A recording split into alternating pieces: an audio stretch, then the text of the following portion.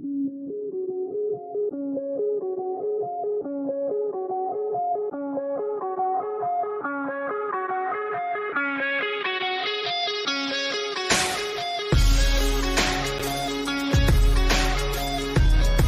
dog is an asshole. Okay, so I got a vasectomy a few years ago, and it didn't quite go as planned, and it left me somewhat more susceptible to impact. And the dog just loves chewing stuffies, and he's got this desiccated corpse of what used to be a turtle or some damn thing, but it kind of looks like a hat. And so I put it on my head the other day thinking, oh, this will be funny. And so I've got it, and I'm like, oh, you want the hat? You want the hat? And I'm standing up. And, of course, he tries to jump up. He can't get it. He can't get it. He does a little hop up, does like this kangaroo boxer punch right in the junk. I double over. He just grabs the hat, wanders away, wagging his tail, happy as hell. What a jerk. My dog is in it. You know, whenever we have guests on, I always think they must be sitting in the back room going, they have no idea what they're getting themselves into. They have like zero clue. We'll get to the guests shortly. Welcome to Mashup number 92. Welcome, everybody. How's your junk doing tonight? How's your junk doing tonight? Good. It recovered. I mean, post-operation, I spent 6 months feeling like I'd just been hit in the junk 10 minutes ago, but it's fine now, barring the odd impact. Fair enough. Yeah. Mashup And 92. I'm doing quite well. I got nothing to report on this side. I guess we'll get to Franco that'll be the first question he gets. It's like, how's the junk tonight? Anyways, other than getting punched by the government over and over again, I'm sure. Mashup 92, sir. AMC Electrical. By AMC Electrical. They're back again this year. They're like the OG of the individual episode sponsors. Great guy, Drew. He was just on the Blue Collar Roundtable. Drove all the way up to Lloyd for that. And they're busy as hell again this year. And so they're not looking for more work. They're not advertising here because they're trying to drum up more business for themselves. They want to hire more people. So if you're in the Rocky Mountain House area and you want to start up with them, or if you're not and you like being next to awesome fishing, you should definitely look into it. Yeah, Drew's a beauty. He's the guy who originally approached us about the idea of sponsoring individual episodes. So that's AMC Electrical. Drew McKay, he was just on the Blue Collar Roundtable, like 2 said, and I got a lot of time for the old blue collar world, and they kind of tell it the way it is. Speaking of the way it is, the Coots 4 have now been locked up 722 days. When we started this, I was kind of like, yeah, we should bring it up every episode. Well, there you go, 722 now. So that's the running total, just to kind of keep it in everybody's mind. I was going to say, just related to that, I don't know if anybody remembers the interview you did with Donald Best talking about the RCMP officers and whatnot, but Vance Crowe had this lady, Julie Kelly, on his latest episode, and it blew my mind. It talked about this FBI entrapment thing where they just convinced a bunch of people to try and kidnap the governor of Michigan.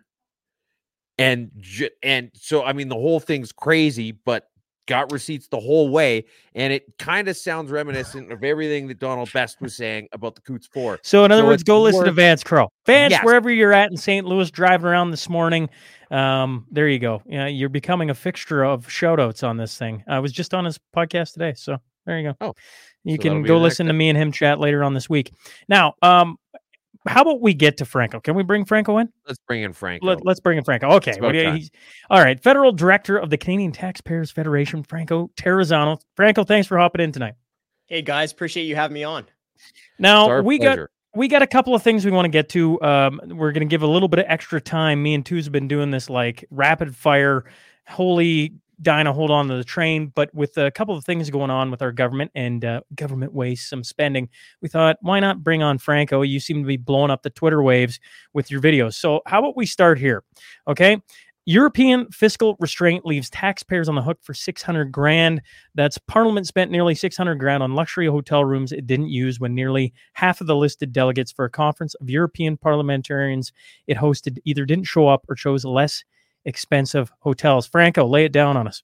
Well, guys, like, I'm almost at a loss for words, right? Which doesn't happen that often if you see me on Twitter.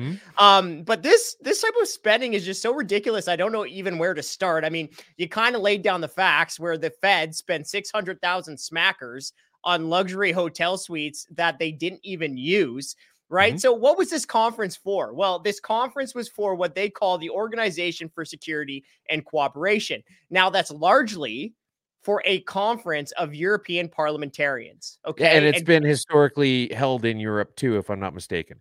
Yeah, I think it's only been hosted in, I think the last time it was hosted in Canada was like the mid 1990s. And why is that? Well, you know, I'm not like a PhD in geography, but I'm pretty sure Canada is pretty far away from Europe.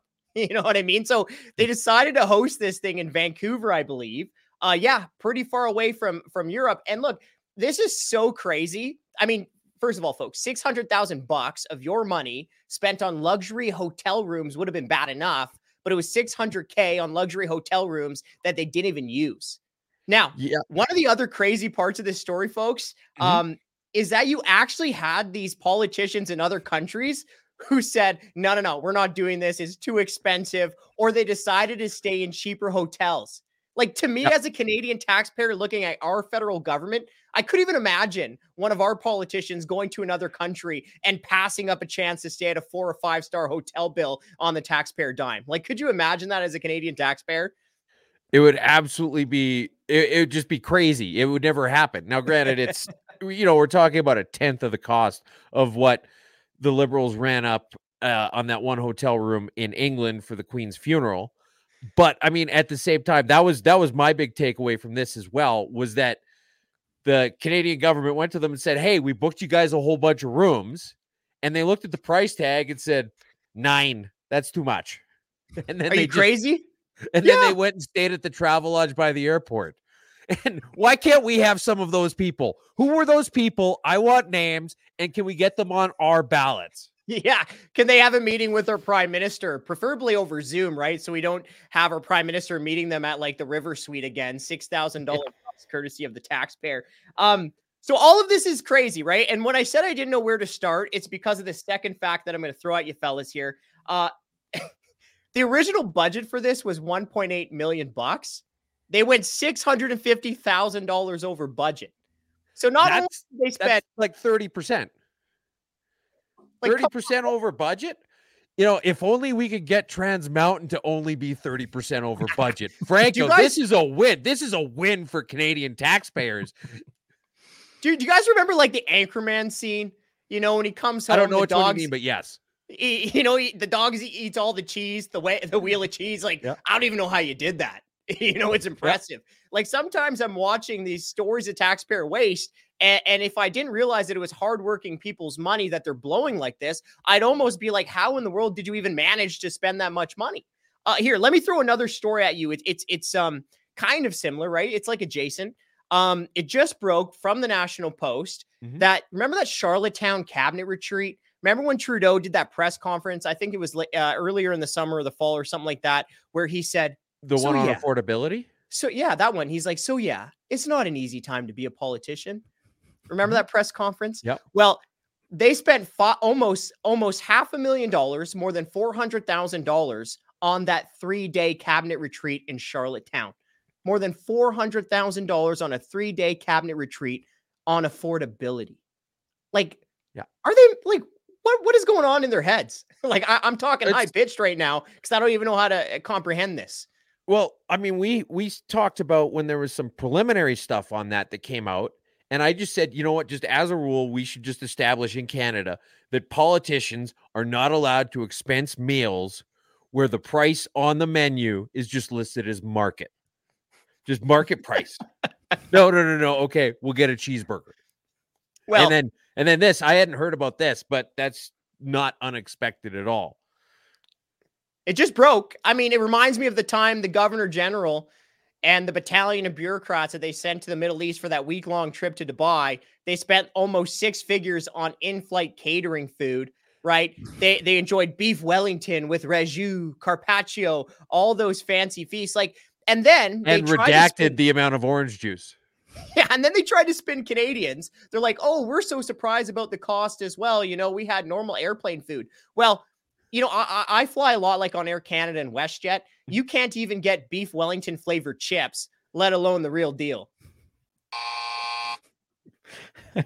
I'd let you two go back and forth all night. Maybe that's what we should have done, too. Maybe we should have just scrapped every other headline known to man and just let you two go back and forth. Because, the one thing we know about the Canadian Taxpayers Federation, they're going to lay it down on the government waste. And it doesn't seem like that's coming to an end anytime soon. So let's usher in to fund the CBC for one, shall we? Because CBC CEO Catherine Tate had her committee appearance. And you were the guy that I watched a video on, Franco. 99 million in CBC bonuses since 2015. Seems like I'm in the right industry, just playing for the wrong team. Well, and remember, like, that's all paid for by tax dollars. And a lot of times, we're joking in this conversation, we're having a laugh. But we're doing that because the real issue here is that you have so many people who are struggling. I don't need to tell you guys how hard it has been, especially in places like Alberta since the winter of 2015, right?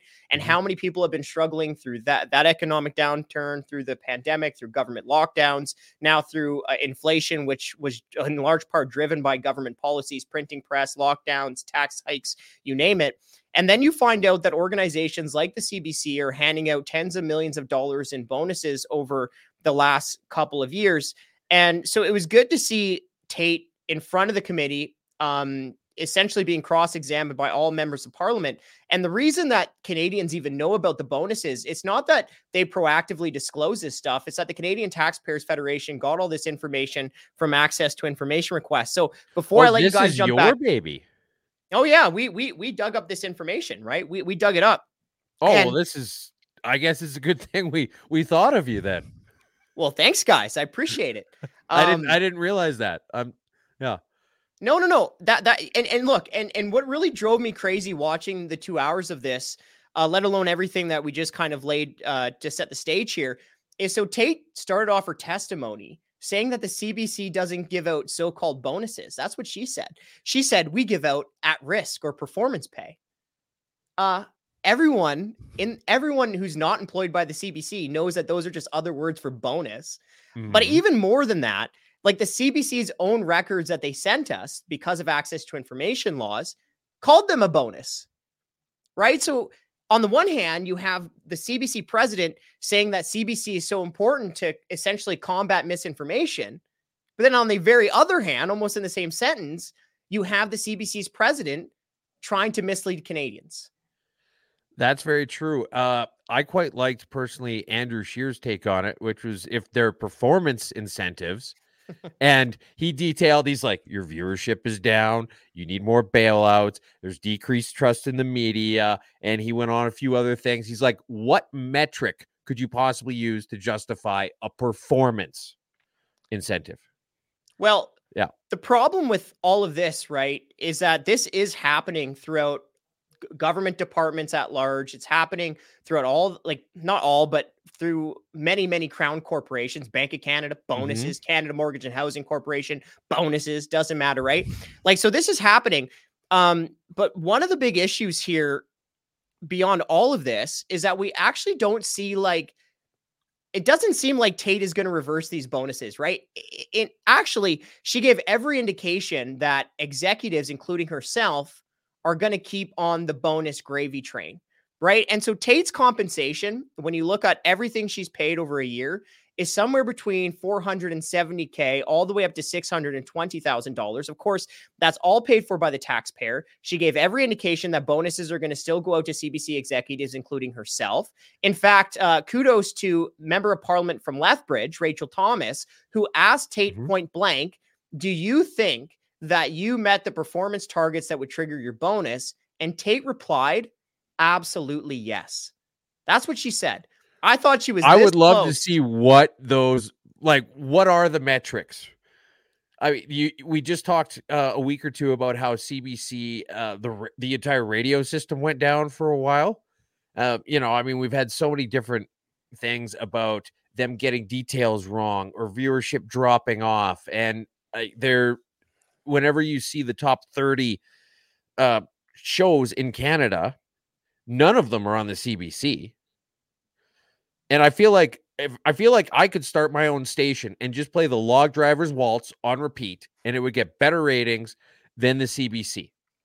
Twos, me and you tried running election coverage and had nothing but issues that night, and we still outperformed Zero budget, the CBC. zero advertising, and yeah. But hey, let's give a couple $1 million bonus out to the executives because they're doing a great job. Somewhere in that world, folks, they think they're doing a good job because they're fighting the big giant of us yahoos. Mm-hmm. They are. We're behemoths, Sean. We're absolutely unstoppable at this point. And the only person who can possibly derail this train is a tiny little red-haired lady who may or may not live in New York. Here, let me jump in with one other thing. So I really want to hit this. I really want to hit this point home, right? Because at the end of the day, the people who are supposed to be held accountable to Canadian taxpayers are our members of parliament, right?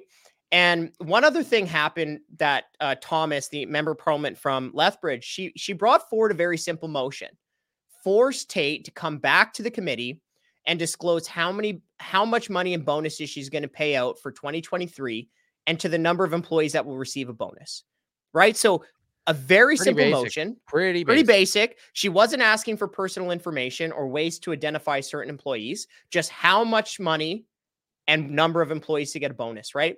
And that should be basic information that all Canadian taxpayers deserve. So the motion failed. Conservative members of parliament voted in favor of it, but the motion failed because the Liberal, NDP, and Bloc MPs voted against the motion.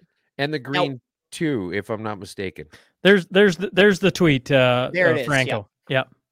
So you can see right there maybe all the Greens weren't on it. Who voted against it, right? A couple Liberals, one NDP, and one Bloc MP voted against it. We tagged them because accountability. One of the members of parliament there tried to take a shot at me, trying to say, hey, those are in the annual reports, but they're not.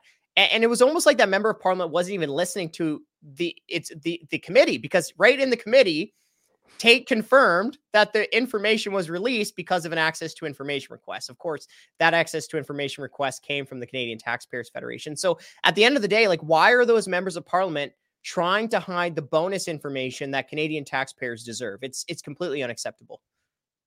Completely agree. Appreciate you coming on, Franco. I wish Franco. I know Twos is sitting there going, we should be talking longer about this. I'm like, listen, folks, Twos is giving me 30 bloody headlines to get through here tonight. More than 30. That's right. So, hey, thanks for coming, Franco. Chris, we love you. You're up next. Yeah. Okay, we're not cheating on you with Franco. You're still our go-to. Hey, Franco, appreciate it coming on, and I appreciate everything the Canadian Taxpayers Federation is doing, and the work you guys continue to do. I put you guys in the same breath as Blacklock's reporter, because between the two of you, the amount of stuff you break for the Canadian taxpayer, the Canadian just citizen, is a bit insane when you think about it. And the fact that CBC continues to do things and our federal representatives continue to try and block said things is a head scratcher. Although I'm sure if people dig deeper and harder on it, they'll find some, I'm sure that'll come out here at some point, won't it? Either way, Franco, thanks for hopping on and giving us some time tonight. Thanks, guys. I really appreciate you. Take care. Okay. That's Franco Terrazzano. Now, folks, we have to turn up the pace here because, as I said, Twos has got... he's got me sweating today. Okay, here we go. This week in politicians resigning. Here we go. Let's see how many we can get through in the next 40 minutes. MLA for Moose Jaw Whack-A-Mole has resigned. I have no idea. Is that how you say that? Whack-A-Mole or Whack-A-Mole? I don't know.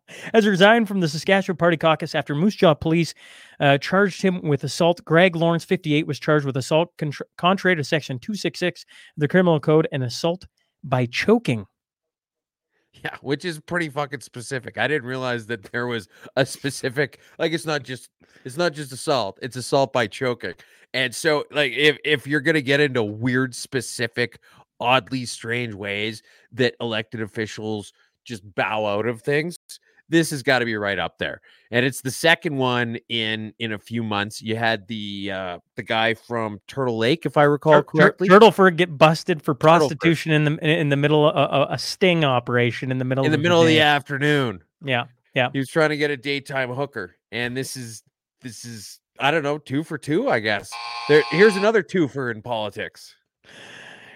This week in emergency debacles. Okay, this is a friend of the show. I got a lot of time for Jocelyn Berziak. You remember who originally told you that she should be on your show? Correct. Right? 2'sDay.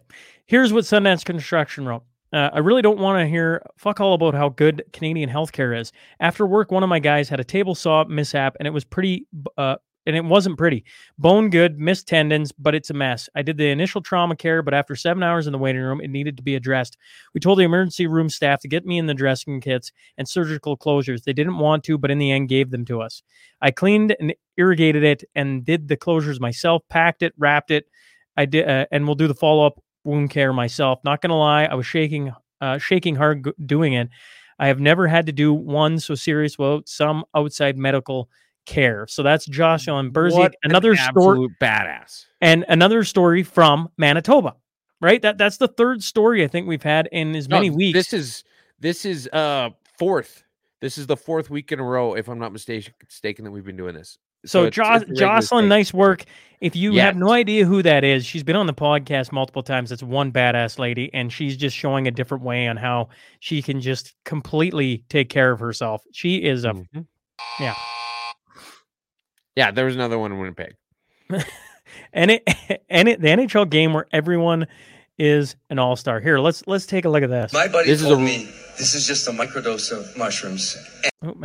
My buddy told me this is just a microdose of mushrooms, and he was lying. So I'll be honest, I thought I was in Blades of Glory for most of the time that I was out there until it sort of settled down, and then I realized, holy, I am at the NHL All-Star game. That is literally Michael Bublé at a press conference. The guy who did the bubbly soft drink advertisements and is basically number 2 in Christmas songs in the world next to Mariah Carey. That dude was tripping balls on psilocybin at the All-Star game. Yeah, what can you say? Some people are like, Bublé is going to be their go-to guy now, right? Like, that's just about as wild as it gets. You know? I think it was wonderful. And then the other one was that there was a bunch of people bitching on Twitter that they didn't do the national anthem in French. In both. So, and I saw like just the most absolutely wonderful takedown of it. Sean, you got it ready? No, I don't. I took it down. I'm moving on. Here's what it is. The Frenchman hate you and says, go fuck your... Okay, so there was another guy like, fuck the French, another French guy triggered. This Frenchie gets in and he's all pissed off and he says, the Frenchman hate you and says, go fuck yourself while your old redhead Canadian old lady is sleeping into a dumpster and while your sissy pussy son is being effed by Jessica Yanev, a typical Canadian hero. I didn't even know what to say. I was like, that is just, it's poetic. It's beautiful. I need to talk about it live on the internet. The importance of an honest conversation. So here, this was sent George Cahill, when Premier Daniel Smith comes to Ottawa next week, I hope she'll explain to Natural Resources Committee why she's putting clean energy investments at risk. And she responded back, I'd be happy to come speak. Is this a formal invitation? As luck would have it, I just landed in Ottawa. Yes. And then she actually followed up in a press conference where she said, I was invited by George Chahal. I hope he follows through with the invitation. I've freed up time to come speak to you people about it. Thing about it is that this is a pause on approval of windmills over 1 megawatt. It doesn't negate any ones that are existing. It just says that the application process is not going to be stamped until at least March, where they finally hammer out a lot of the regulations, which is just a Wild West, and they don't exist. And I don't know why nobody at the UCP could ever just say that. Smoke them if you got them. A review of prescribed safer supply programs in BC says the province should increase the range of drugs available to include smokable fentanyl and other substances. Because why not? BC Provincial Health Officer Dr. Bonnie Henry says in a report that the province should work with drug makers and distributors to expand choices for those at risk of overdose. The report says an ethical analysis of prescribed safer supply concludes that interventions to reduce certain or severe harms are justified, even if it means there may be uncertain harms to the broader population. Yeah. Also, I'm pretty sure that Pfizer and AstraZeneca are going to start manufacturing fentanyl for the Canadian government. Oh, yeah, boy, oh, boy. Oh, and kids are getting fentanyl from vending machines in BC as well. Before we skip that 100%, I was talking to Vance about this today, so I'm going to bring it up so you can actually see what the heck I'm talking about. Critics are raising concerns that drugs from Vancouver's groundbreaking safe supply narcotic vending machines could be ending up in the hands of youth. The safe machines are meant to provide people with addiction access to a safer drug alternative without fear, shame, or stigma. And there you go. There's the machines. Yeah, or right ID checks. There's a reason why you can't buy. Remember in the 80s, that small town bar in your hometown had the vending machine with the smokes in it? You know why they got rid of that? Because you can't actually check to see how old somebody is when you put $5 in the machine. All right, so this brings us to NDP blows the roof off the lobby. This is I'll play just a quick little thing here. Marty up north, friend of the show, had a tweet out the video here with Jagmeet Singh getting interviewed and asking questions. So here we'll play just a small snippet of it. When you see long food bank lines in sprawling tent cities, do you feel any responsibility for the struggles that so many Canadians are facing right now? By virtue of keeping the Liberals in power. Yeah. I appreciate the question. I just love that the guy he's co-paneling with had to explain to him the nuance of the question. When somebody from the Canadian mainstream legacy journalism crowd asks you a question and you're still not smart enough to understand it, you're probably not smart enough to be leading a party, let alone trying to run for prime minister, which luckily is never going to fucking happen. And I was saying it too before we started the show. What I was fascinated by was his answer on power. I have power because it's a minority government, and what can I do with said power? And he talks about why would we invoke, a federal election where it's going to cost the taxpayers a whole bunch of money and nothing gets sculpted. That was his mindset. Okay, so this is the most power that the NDP are likely to ever have in Parliament. I mean, on an infinite timeline, sure, but let's face it, Canada is going to implode in the next 50 years. And so he's not going to force an election because him being the swaying votes, it's not anything that he's ever going to be able to top reasonably ever. And triggering an election that brings a conservative majority is just pissing away all that power that he's been craving for so long. But he was talking about how the CPC has a bunch of lobbyists in that clip. That's factually incorrect, but it's kind of vaguely close. And then it turns out that everybody on Twitter was like, well, you know what? If you've got Here's a lobbying firm co-founded by NDP strategist Brian Topp, lobbying on behalf of Loblaws. Here's Katie Telford lobbying for Pfizer Canada. Katie Telford, the manager of the Prime Minister's office or some such damn thing. Basically, the head bureaucratic person for the Liberal Party is a lobbyist for Pfizer. Is anybody shocked by that? And then Stephen Taylor, it took me 2 minutes on the lobbyist registrar to find senior Liberals actively lobbying for Canada's top grocery chains. You probably don't want to pursue this. Okay, and then also there was Trudeau stayed in Galen Weston's cabin a couple years ago during COVID. So there's all of that Jagmeet Singh's stupid inane comment just blew the lid off of. Irony. Liberal death cult hampered by its own bureaucracy. You hate to see karma hit people like this, Sean. Health officials are slow walking plans to expand the program, stating there are not enough. I'm talking about MAID, folks.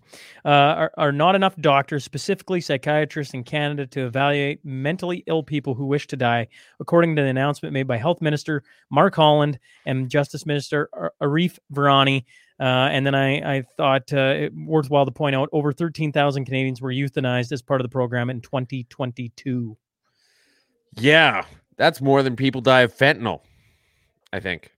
Don't quote me on that. I'm just pulling it out of my butt. But it's a big damn number. And then also apparently it's going to be illegal for us to try and discourage you to partake in MAID. We're, to try and scare you away from it. I could go to jail for saying that it would fucking kill you. So bring it on. Yeah. That's actually a good point to bring up. This was Lion Advocacy in Canada. If you interfere or impede someone from accessing medical assistance and dying, or cause them fear, you could be arrested and put in jail for up to 10 years. That's right, folks. Jail for trying to save a life. You can't make this stuff up. So yes, that's important to point out as well, too. Yep. Is that why Loblaw is given 11 million in freezers? Technically, it was 12 million. And my theory is that Jagmeet Singh is in cahoots with Galen Weston. Put on your tinfoil hats for a second, folks. He has done nothing but discourage new entrants into the grocery market with all of this grandstanding, and no one's going to want to get in, which means that it's strengthening the grocery cartel in Canada. And it's working so well that it can't possibly be anything but on purpose. Oh, tinfoil hat wearing. Something we do from time to time here. Zane, most psychiatrists hung up their keys after Bill C4. I don't know which one Bill C4 was, but it sounds like it was the bomb. God save Queens. Queens University new provost Matthew Evans, who has been overseeing controversial budget cuts, negotiated a tenured professorship for his wife when he was hired last year as the Kingston, Ontario school's top academic and budgetary authority. And this is all coming of news of the unsettling hiring decision has landed loudly on campus when widespread layoffs are anticipated among staff. Entire academic programs are facing elimination. A hiring freeze is imposed across the entire school. Adjunct professors and junior lecturers face drastically reduced employment opportunities, and students worry about the effect of all this on their education. Queens is on a precipice. They're spending way too much money. They don't have enough money coming in. They bring in this guy to just slash across the board, like the two Bobs in Office Space. Like, what would you say you do around here sort of thing? This is that guy, and they're going to bring him in to save them money. And he says, okay, cool. I'll come in to save you guys money if you give my wife a cushy job. The irony, Sean. Queens can fuck off. Smith takes fangs out of people who want to take dicks off. Oh, boy. Tell me I'm wrong. All right. Well, you're not wrong. All right. Here. You probably heard lots about it, folks, but here's some of the facts. Alberta's new gender-affirming pronoun policies announced by Alberta Premier Danielle Smith. Top and bottom gender-affirming surgeries will be banned for minors aged 17 and under. Doctors say bottom surgeries aren't performed on youth, and top surgeries are rare. Puberty blockers and hormone therapies for gender affirmation will not be permitted for children under 15 and under. Use age 16 and 17 will be permitted to start hormone therapies for gender affirmation as long as they are deemed mature enough and have parental, physician, and psychologist approval. Parental notification and consent will be required for a school to alter the name or pronouns of any child under 15. Students who are 16 or 17 won't need permission, but schools will need to let their parents know first. Parents will have to opt in their children every time a teacher plans to teach about gender identity, sexual orientation, or sexuality. Alberta law currently requires parental notification, gives them the option to opt students out. All third-party teaching materials on gender identity, sexual orientation, or sexuality will need to be approved in advance by the Education Ministry. Transgender women will be banned from competing in women's sports leagues. Smith said the government will work with leagues to set up co-ed or gender-neutral divisions for sports. There you go. That's big. That's what everybody's losing their goddamn minds about. Basically, they're saying trans rights are human rights, and they're denying us our rights. And the only thing being denied to these people is the right to cut people's dicks off. And you know what? Here's the thing. If you guys think it's super important to just cut a dick off because you, I don't know, collect them, or you can trade them for fentanyl at vending machines in BC or whatever the hell it is. There's a whole shit ton of sex offenders that are getting out on bail in Canada that you could track down, not through the sex registry because they're not registered there, but some other way you could probably get a hold of them and maybe get the machete from the guy off the Greyhound bus and just go hack and slash, just like the guy from Queens was supposed to do to the budget. Just cut off all those dicks, and no one is going to stop you. And half them say they're a transgender anyway, so they'd be happy about it, right? I thought this was a great tweet from Kirk Lubimoff. He said, a reminder, in Alberta, it is illegal for under 18-year-olds to use a tanning bed, even with consent, and for under 25 require an ID. So there you go. Okay, so Danielle Smith with the evil UCP wants everyone in Alberta to be super white. I literally have nothing to add to this whatsoever. Yeah, the funny thing was I think the sub little bits of information went all the way to P on this. And so I was like, all the way from A to P. By the way, it's not just like a dick joke again. But anyway, I was like, I don't know where Sean's going to go with this, but we could go anywhere, and there's nothing but gold. Okay, Elon says it best. Tweeted, when you hear the names of legislation or anything done by the government, it is worth remembering that the group that sent so many people to the guillotine during the French Revolution was called the Committee of Public Safety, not the Cut Off Their Heads Committee. Okay, this is perfect. This is a point that I've tried to make a bunch of times, but I'm not Elon Musk, sadly. And there's several billion reasons why. Anyway, the thing about it is when people talk about affordable housing or $10 a day daycare, does it actually cost only $10 a day? Fuck no. It costs way more than that, but the rest of the cost is hidden. When it's affordable housing, it makes it affordable for a very small select few at the vast, overwhelming detriment of everyone else, including other people who could be better helped by just getting out of the way. And it doesn't matter what it is that the government does. Basically, they always try and come up with some kind of a sexy name, and it's always wrong. Carbon tax? It's technically not on carbon. It's on carbon dioxide. Did you see what Elon Musk video put out? Did you see the Elon Musk says a carbon tax would solve a bunch of the problems? How much do you like Milton Friedman? Dude, the guy's a god. Like, I'm pretty sure that when he went up there with that dude in the beard you like so much, he was like, here, take my seat. Okay. So anyway, Milton Friedman, I mean, he didn't. He's Jewish, so he went to hell. But because they don't believe in heaven. There's nothing about heaven in, like, there's heaven. Get to your point. Get to your point. Okay, anyways, Milton Friedman makes a decent argument that when a third party is being extraneously negatively affected by the actions of another person, there should be some sort of a mechanism in place to disincentivize that behavior and to provide them recompense for negative afflictions. Now, in a situation, for example, like Canada, where we've got so many billion trees that we're a carbon sink, there's quite a lot of wiggle room before that becomes an actual practical application of it.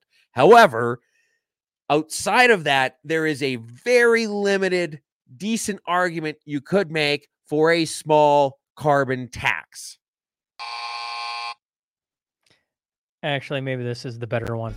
Hughes is an idiot. It's not mine. It's Milton Friedman.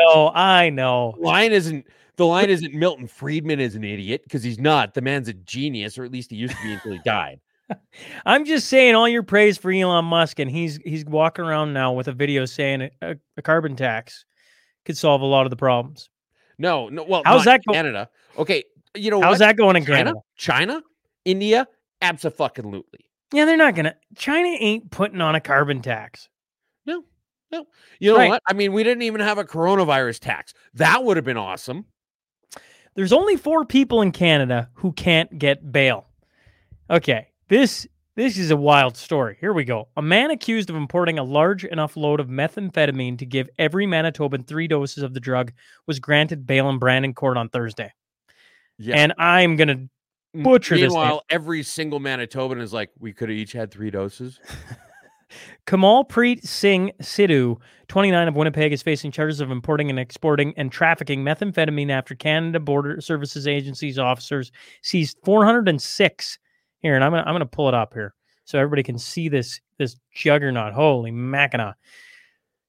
That's what they seized. 406 kilograms of the drug while inspecting the semi-truck that he was attempting to drive across the Beausevain border crossing on January 14th. To be fair, there's probably like 20 pounds of saran wrap in there. Sure. Approximately $50 million worth. He got bail. Yeah. I mean, which, in Canadian currency is like about enough to buy a pack of gum, a pack of bacon, and a loaf of bread. But it used to be a lot of money back in the day.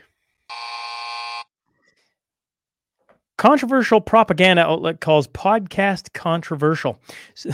Spotify has penned a new multi-year deal with controversial podcast host Joe Rogan, whose enormously popular show will soon be available on competing platforms, including YouTube and Apple Podcasts. The Wall Street Journal, which first reported the new deal on Friday, estimated the new contract was worth as much as $250 million US over its multi-year term. Which kind of means nothing. Like if it's a 400-year contract, that's not crazy money. He got $100 million for 3 years. And that probably, I was going to say it was probably. And now he's getting a deal of $250 million. Obviously, it worked out well for Spotify. Yeah. And it shows you where the money's going. It's going to alternative shows, like $250 million. Doesn't do that. Look at what Tucker Carlson on X. Actually, you know what? It's peanuts compared to what CBC gets. So you're saying all the money's going there, but no, CBC gets all of it. Like stepfather, like stepson. As Justice Minister in 1967, former Prime Minister Pierre Elliott Trudeau argued against revoking the citizenship of Canadian citizen the Soviet Union had convicted of heading a firing squad responsible for the death of 5,100 Jews during the Second World War, says a 670-page report prepared for the Commission of Inquiry on Wars Criminals decades ago. The document, now largely unredacted, was released by the Library and Archives on Thursday. It was originally prepared for the Duchesne's Commission, which in the mid-1980s investigated Nazi immigration into Canada. Other newly unredacted parts of Riddell's report revealed that in 1954, the RCMP was aware that the United States was trying to resettle in Canada people who had aided in fighting against communism.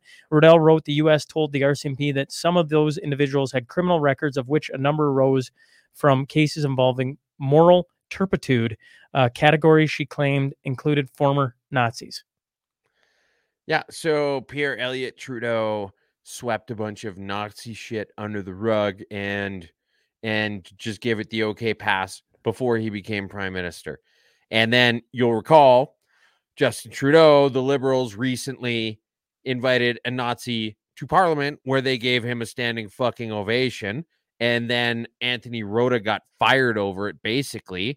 And then it came out literally today that Anthony Rota was the fall guy because they produced the actual letter that had invited him there, and it wasn't on behalf of Anthony Rota's office or his constituency. It was directly from the office of the prime minister. So they fucking lied. I'm shocked. I don't want to buzzer because I think that's a huge point to make, that it was the prime minister's office that invited him. I think that's like, everyone should sit on that for just 2 seconds. Yeah. I mean, yeah. Warnings on smokes. Step it up. This is Corey Morgan. Here you go. He goes, how about putting this kind of imagery on meth, fentanyl pipes, and syringes that are handed out? Oh, no, though. Wouldn't want to stigmatize the addicts, right? Okay, so yeah, you got pack of smokes now that have crazy pictures on them and of like some kind of open heart surgery or some damn thing. And then it looks like the individual smokes are now being stamped with pithy sayings about how bad they are for you, right? If you really want people to stop smoking, you should probably put whatever the hell the current price of a pack of cigarettes is on that in big letters, because that's what's actually going to stop people from smoking.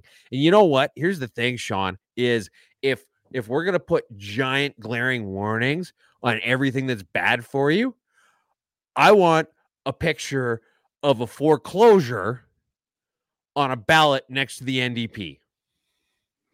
I was going to say maybe a picture on something that gets jabbed in your arm, but hey, what do I know? Dude, we got that coming up. They've totally turned a corner. It's not just Canada. As reported by Tom's Hardware, there are about 1,900 official government application procedures that stipulated businesses must submit floppies or CD-ROMs specifically containing supplementary data until last week. Finally, however, Japan's Ministry of Economy, Trade and Industry is looking to abandon this outdated practice. So they were still requiring CD-ROMs or floppy disks. Yeah, the little 3.5-inch floppy disks that the save icon looks like. You had to actually submit those still to this day in Japan. So it's not like Revenue Canada where they're like, oh, yeah, we're going to fax you something. And you're like, where? I don't even know anybody who has a fax machine. It's not just Canada. All bureaucracy around the world has no incentive to innovate because they have a monopoly, like Milton Friedman talks about in other discussions. And as a result, they're still dealing with floppy disks, which are 1.44 megabytes. You probably couldn't even fit a half-decent spreadsheet on it anywhere. And they're finally now they're moving on to the 80s. Like, I remember those giant laser discs. That's probably the next thing that Japan's going to move to. Breaking news. Nerds hate jocks. Allowing children to play impact sports such as rugby or boxing amounts to a form of child abuse, researchers from 3 British universities said in a new study. Letting children play impact sports contradicts existing British laws that prohibit child abuse and that sports governing bodies effectively groom children into sustaining and accepting brain trauma. See, I don't know. Personally, I think contact sports like that are a great thing to have in England because, let's face it, the more teeth those limey bastards get knocked out, the better they're going to look. Tampon? Tamp off. The tampon dispenser in a boy's bathroom in a Connecticut school was ripped down 20 minutes after being installed. The principal sent out an email describing the event as the most egregious instance of vandalism and promised consequences for the list of suspects. Democrats in Connecticut passed a law requiring all schools to have a menstrual products in at least one boy's bathroom. And it goes on. That's scroll down in the comments there. One of the comments, I should have warned you about it ahead of time, was that somebody put a picture of it. There it is. There it is. Someone had ripped it off the wall and put it in the shitter where it belongs. And that was just beautiful. Okay. Now look, I get it. I'm going to catch hell. Anybody who you're going to catch hell for this story? For what I'm about to say. From what I'm about to say. Chuck Prodnick's going to beat the shit out of me. So military guys, you guys are complaining because you're not supposed to, you think it's dehumanizing or whatever else. But tampons were initially invented to staunch the bleeding from bullet wounds. If you would want them anywhere, you would want them on military bases. I don't see what you guys are complaining about. White liberals. Great job on the military roundup, by the way. I still got a few minutes of it left to go, but I quite enjoyed it, except for the fact that when I pitched you the idea for the coins on the show, I specifically mentioned Chuck Prodnick as the kind of person who would appreciate small quantities of silver. And I was like, and what are small quantities of silver usually shaped like? And you're like, coins. I'm like, exactly. You should look into this. You should do it. And then you did it. And then you gave one to Chuck Prodnick, who I specifically mentioned in the pitch for you to start giving out coins. And you couldn't even give me the decency of a shout out, you motherfucker. White liberals are crazy. 2's is kind of embodying it right now, folks. White liberals are more prone to mental health disorders than individuals who identify as conservatives or moderates, according to a Pew Research Center survey. 62% of whites who classify themselves as very liberal or liberal have been told by a doctor they have a mental health condition, as compared to 26% of conservatives and 20% of moderates, the study found. I don't even know how I could possibly improve on anything you just said. It surprises no one. And it's just, 62% of white liberals have mental health issues or have been officially diagnosed with mental health issues. I'm guessing there are 28% or 38% rather that just haven't gotten around to seeing a doctor yet. Maybe they live in Canada. The bare necessities. If this isn't this is just a great story. Massive taxidermy polar bear stolen in bizarre Canadian heist. Us Canadians, we love stealing weird stuff. I'll give it that. The bear, standing some 12 feet tall, is believed to have been snatched during the cold snap in early January with temperatures nearly minus 30 degrees Celsius. It was reported stolen on January 22nd by the operators of the Lily Lake Resort, according to police, and that resort is located in Sturgeon County, about 50K north of Edmonton, dudes. This is wonderful. They stole so polar bears. I'm not sure if you realize how big these motherfuckers are, but they are not tiny. Right. So for perspective, I found this on Reddit. So it's definitely legit and it's a quality drawing. So if you look closely, you will see a cartoon of a park ranger who looks a lot like Rogue from the 90s X-Men comic. She's all green and she's got real perky breasts. And she's standing next to a whole bunch of bears and being absolutely dwarfed by them. The Ursus maritimus, polar bear, male length 240 to 260 centimeters. I have no idea how big that is, but I'm guessing it's huge. Biped height 270 centimeters tall. But anyways, next to Rogue the Ranger, massive specimen, and they just heisted it. This isn't something you sneak in your back pocket. It's not some taxidermied raccoons, which, by the way, apparently was the setup heist for this. This is the one where they felt things out. This isn't even the first taxidermy heist that has been pulled at this lodge. I'm beginning to think there's a pattern here. China is an asshole. Okay. Oh, here we go. Derek Holmedal. Polar bear rug at Halford Hides is $10K. I'd believe it. China is asshole. All right. Foreign interference networks are deeply embedded in Canadian politics and operate at every level of government, according to a declassified intelligence report obtained by Global News.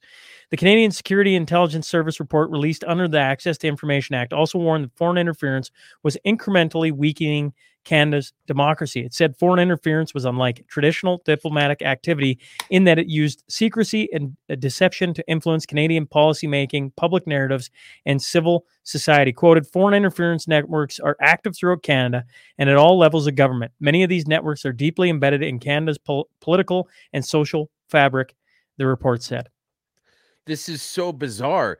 Sean, I find it absolutely baffling that the communist country waging an ongoing war of disinformation against Western civilization that donated hundreds of thousands of dollars to the Trudeau Foundation actively is trying to affect the outcomes of elections, and in such a way that the prime minister, who got all that money to his foundation, didn't seem fit to mention to the public. I mean, what the hell could possibly be going on here? None of this is news. It's just further evidence being uncovered in this. And there's nothing, I don't know, there's nothing revelatory in this. It's just, hey, there's more of it. We've got more receipts. At what point is enough going to be enough? I think it's deeply troubling. That's for sure. I mean, we heard about this. We've been talking off and on about this too for multiple weeks, right? It comes as a recurring theme probably once a month right now. And they said, oh, it's not that bad. It's not that bad. No, it's pretty bad. The vaccines are getting better. I know now he's pulling my leg. The latest version of the latest version of the COVID-19 vaccines were 54% effective and preventing symptomatic infection in adults, according to the first U.S. study to assess how well the shots work. And the CDC recommends the new shots for everyone 6 months or older, folks. Meanwhile, this is amazing news, Sean. Honestly, like the technology here is growing by leaps and bounds. All right. They're all the way up to, after several years of this and people being on like their 1938, whatever injection, they're now up to 54% effective. I think, honestly, this is, if they can round that hump at 60%, I'll be ready. It'll be time. This is the video we didn't show this is while there was a CTV news report about heart attacks and how they're on the rise. 60,000 Canadians are having them, and now the majority of those are below the age of 65. But nothing to see here, how folks. they all just, probably about 2.5, 3 years ago, they all just the stats just went right off a cliff, and they haven't figured out if there was any giant event that just correlated with that. I wonder what the kind of spitballing they're doing. Anybody have any ideas? Does anybody wonder maybe what might have been the issue? I just will never know. Total eclipse of the education system. The Toronto District School Board has approved a staff recommendation of changing the date of an upcoming professional activity day, a PA day, to coincide with a rare solar eclipse to set to rise above parts of Canada. On Wednesday, solar eclipses aren't rare, for the record. I agree. On Wednesday, the trustees voted in favor 21-1 of a staff recommendation to move the PA day from Friday, April 19th to Monday, April 8th to align with the total solar eclipse out of abundance of caution. And it was quoted, out of concern for student safety and well-being and to mitigate any operational impacts that may be caused by the eclipse. The article went on to say that it would be realize that it really only goes on for a couple minutes, even if you're in the path of totality. Yeah, and that it's a total cool thing to do at school and see it and build it's a teacher. Something that the kids would remember for their whole lives. But here's the thing: is when it comes to it doesn't matter what union you're in Canada. Whenever there's an opportunity for anything, the answer is always you're going to have to give us the day off work. No matter what it is, it's never like, oh, you know what? That sounds really difficult. Maybe we could help you out with that. Or, oh, you know what? We'd really love to go above and beyond the Call of Duty. Oh, nope. Danger pay, day off work, fuck off. The sun isn't going to be the only thing blacked out that day, I tell you what. That's what our unions are in Canada today, and it drives me crazy. Grocers checking out of Canada. Industry Minister Francois Philippe Champagne is once again insisting that he is reaching out to international grocers in the hopes they will open up shop in Canada. The minister says he spoke to one foreign grocer just this morning as part of his efforts to court new players to join the Canadian grocery sector. Champagne met with Canadian grocers in the fall about food inflation and demanded they create plans to stabilize grocery prices or face consequences, including potential tax measures. Sean, let's put on our tinfoil hats for a second. I've got a theory about this, and I think that Jagmeet Singh is in cahoots with Galen Weston. You're ESG falling off a cliff. Japanese retail investors are banning ESG mutual funds. Investors pulled a total of 660 billion yen, 4.5 billion for relevance, from funds last year, according to the research firm Morningstar. That's more than 4 times the outflows of 150 billion yen in 2022. The shift is due to investors favoring mutual funds focused on specific investment themes rather than the sustainability goals related to ESG funds. Why do people invest money, Sean? To make money. To make money. And what's the point of ESG funds, Sean? Not to make money. Not to make money. So you've got this vehicle designed to make money, and you put in something, you put it in a direction that money does not come from. And then when people have been in that vehicle for a while, they're like, oh, you know what? This isn't going in the direction I want. I'm going to hop off, and I'm going to go back in this direction. Spoiler alert. Nobody's surprised by any of this. This is the entirely expected outcome. I have been talking about this for literally years, and I've felt sometimes like I've been talking to a wall.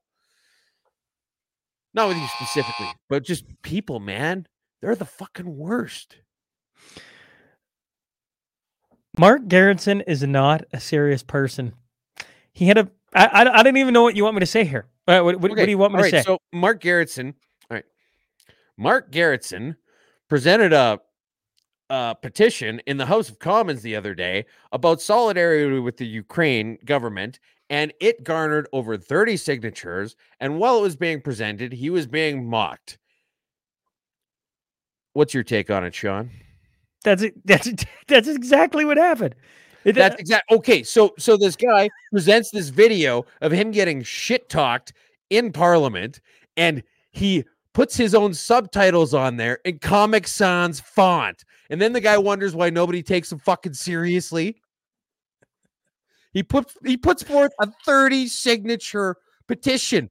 You and I could get a 30 signature petition to say that we should each get $1 billion. And we could present it in Parliament, and it would have more legitimacy than his, because we would actually use Times New Roman, okay? You know, if we got 30 signatures on that and presented it at Parliament, we might actually get it enacted. People might be like, that actually makes a lot of sense. I bet you 2's and Sean could do a lot of good with that money. We would. We'd spend $600,000 on luxury hotels that nobody stayed in just because we could. We spent $500,000 designing the architecture for the solar panels on a barn that we're never even going to go to. Zane again.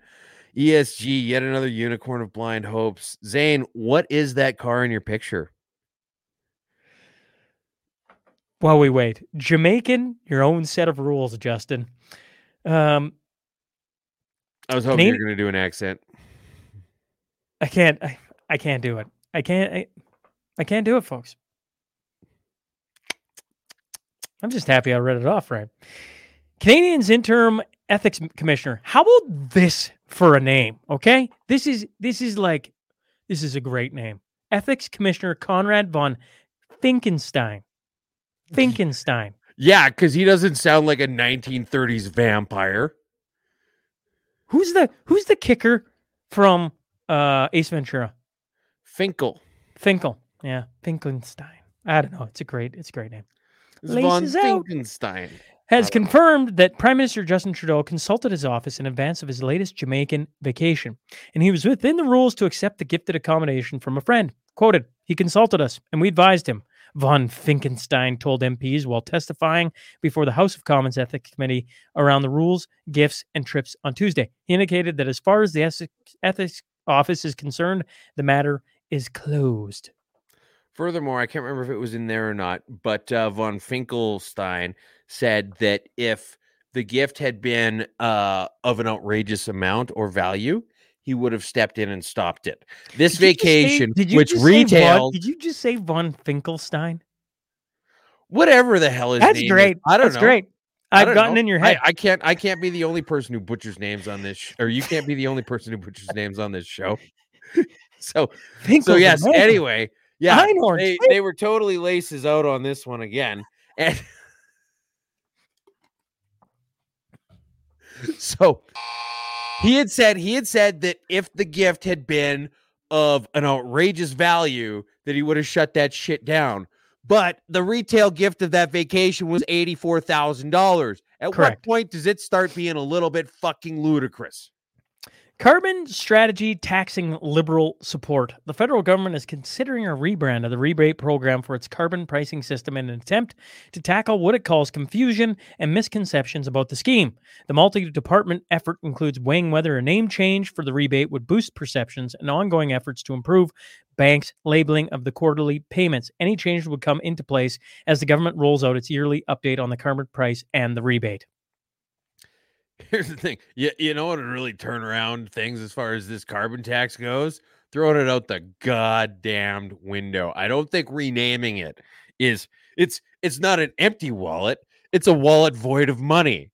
There's no painting lipstick on this fucking pig, Sean, but I really hope they try. I look forward to seeing what they call it. Liberals down but not out. Liberal candidate Fred Hutton has won the by-election in Conception Bay, East Bell Island, and will become Newfoundland and Labrador's newest MHA. Throughout all 51 reported polls, Hutton defeated PC candidate Tina Neary, 2,600 votes to 2,100, securing 45.9% of the vote. This win marks the first time the district has switched hands since 2003. So to be clear, this is a provincial by-election, not a federal one.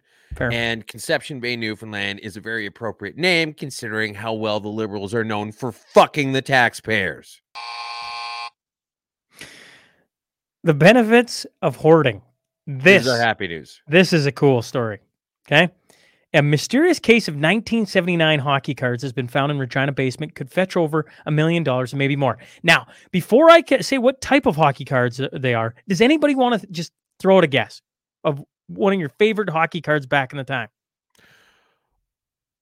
I know what it is because I'm the one who linked the story, but continue. I'm just giving people time. Okay. All right. Yeah. We'll throw it out. Throw it out. Does anybody even know what we're talking about? Maybe somebody else saw the story.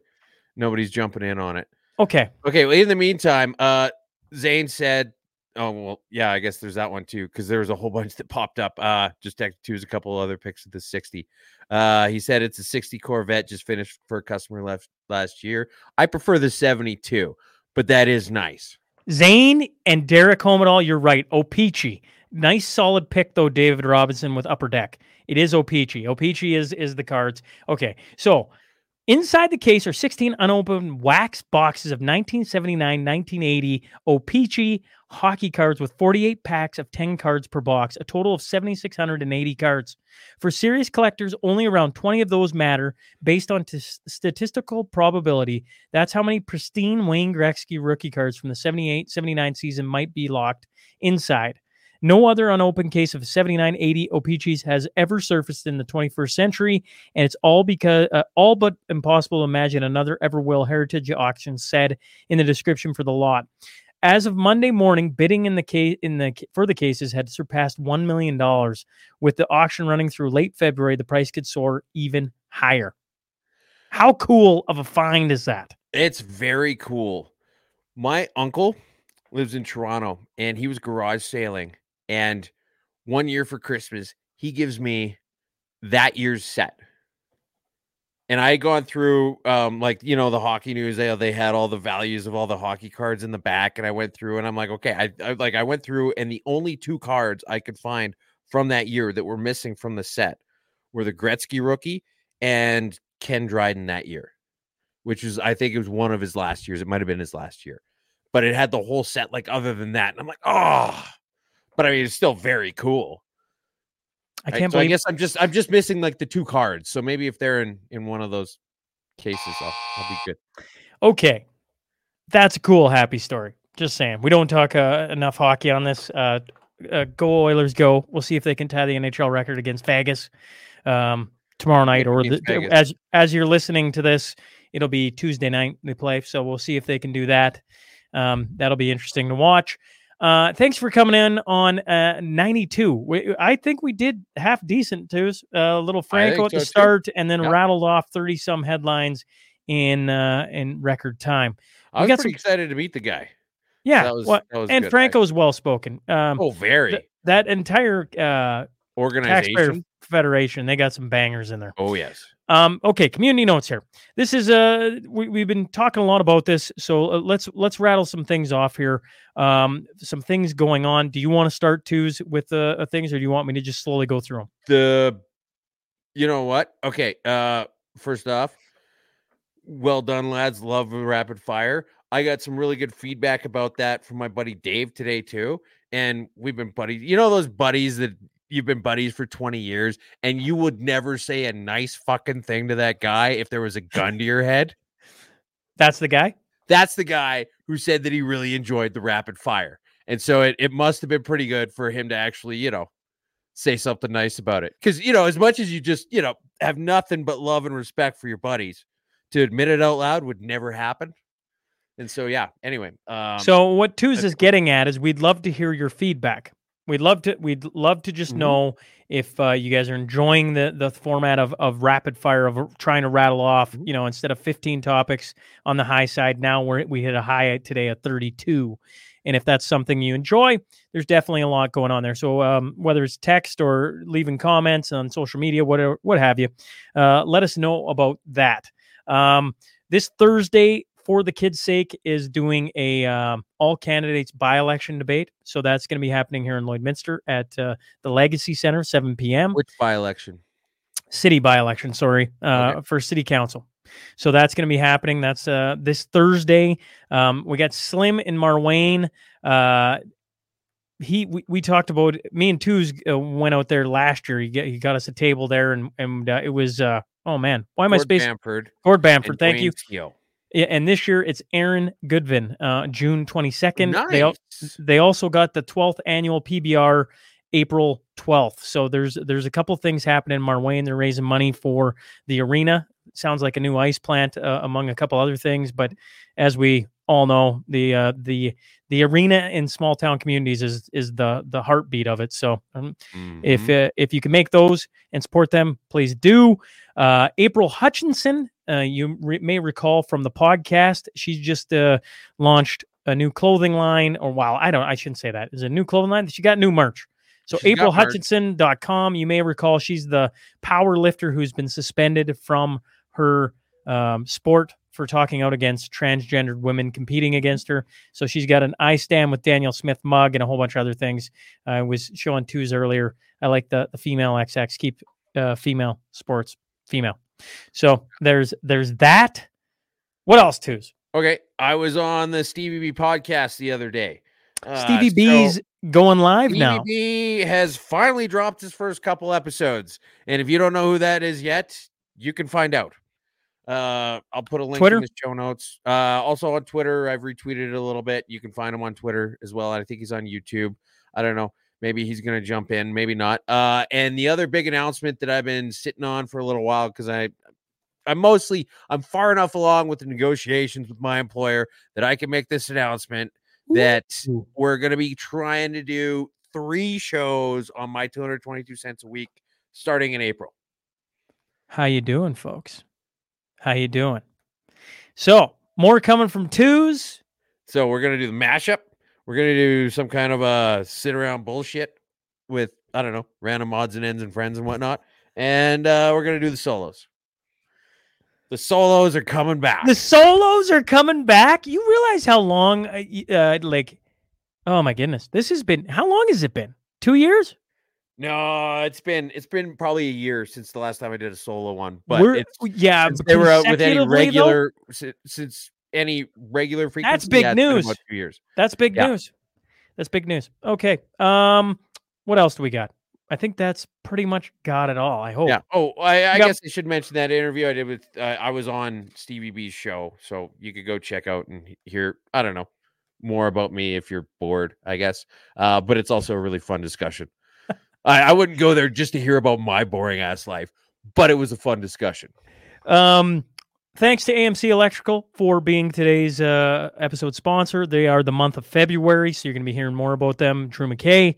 If you're interested in being one of the month sponsors or just an episode sponsor, reach out to us. We'd love to showcase whatever you got cooking. We've had some really cool people over the course of the last year and a bit. Finally, Twos wanted me to read this off because he thought this was hilarious. So Sarah Lynn, wherever you're at listening to this, she texted me saying, my teens and I joke that when we listen to the 2'sDay mashup, it's called the fucking news. I honestly, so one of the things with this update to the podcast is that the 2'sDay mashup is going to be just the mashup, and it's probably not going to be on Tuesday anymore. It's going to move somewhere. So it's just going to be the mashup, right? Yeah, so we need to start prepping people for that. So final thought before we leave here is, yes, we're looking to do the 2'sDay mashup and cut it down to the mashup and get away from Tuesdays, not because we don't love Tuesdays and love all you fine folks, but we're trying to find a way that we can do it in the afternoon, roughly, or maybe morning. Peppier. And so instead of it being at 9:00 at night and keeping everybody up late, we're looking at doing it sometime during the day, which is going to have to align with twos, and we'll see where that leads us to. So be on the lookout. That's going to slowly change here. Twos over the next couple months, correct? 2 months. Yep. Yeah. We got 2 months to nail it down and move forward with that. So lots. We got to do a gradual transition in the branding from the 2'sDay mashup to just the mashup. But I think we should just start calling it the fucking news. Twos like that. All right. Oh, I love that. All right, folks. We will catch you next week on Ryan Nugent Hopkins, the old 93. Okay? All right. Seriously, that's the 93 you went with? Who do you want? And what 93 do you want? You want Dougie Gill? You think? You want Dougie Gill? We could call it the Dougie Gilmore. Dougie Gill was a fan favorite. Yeah, well, you leaving him out gave me the blues. Folks, we'll catch up to you next week. Twos until then. All right. Thanks, man.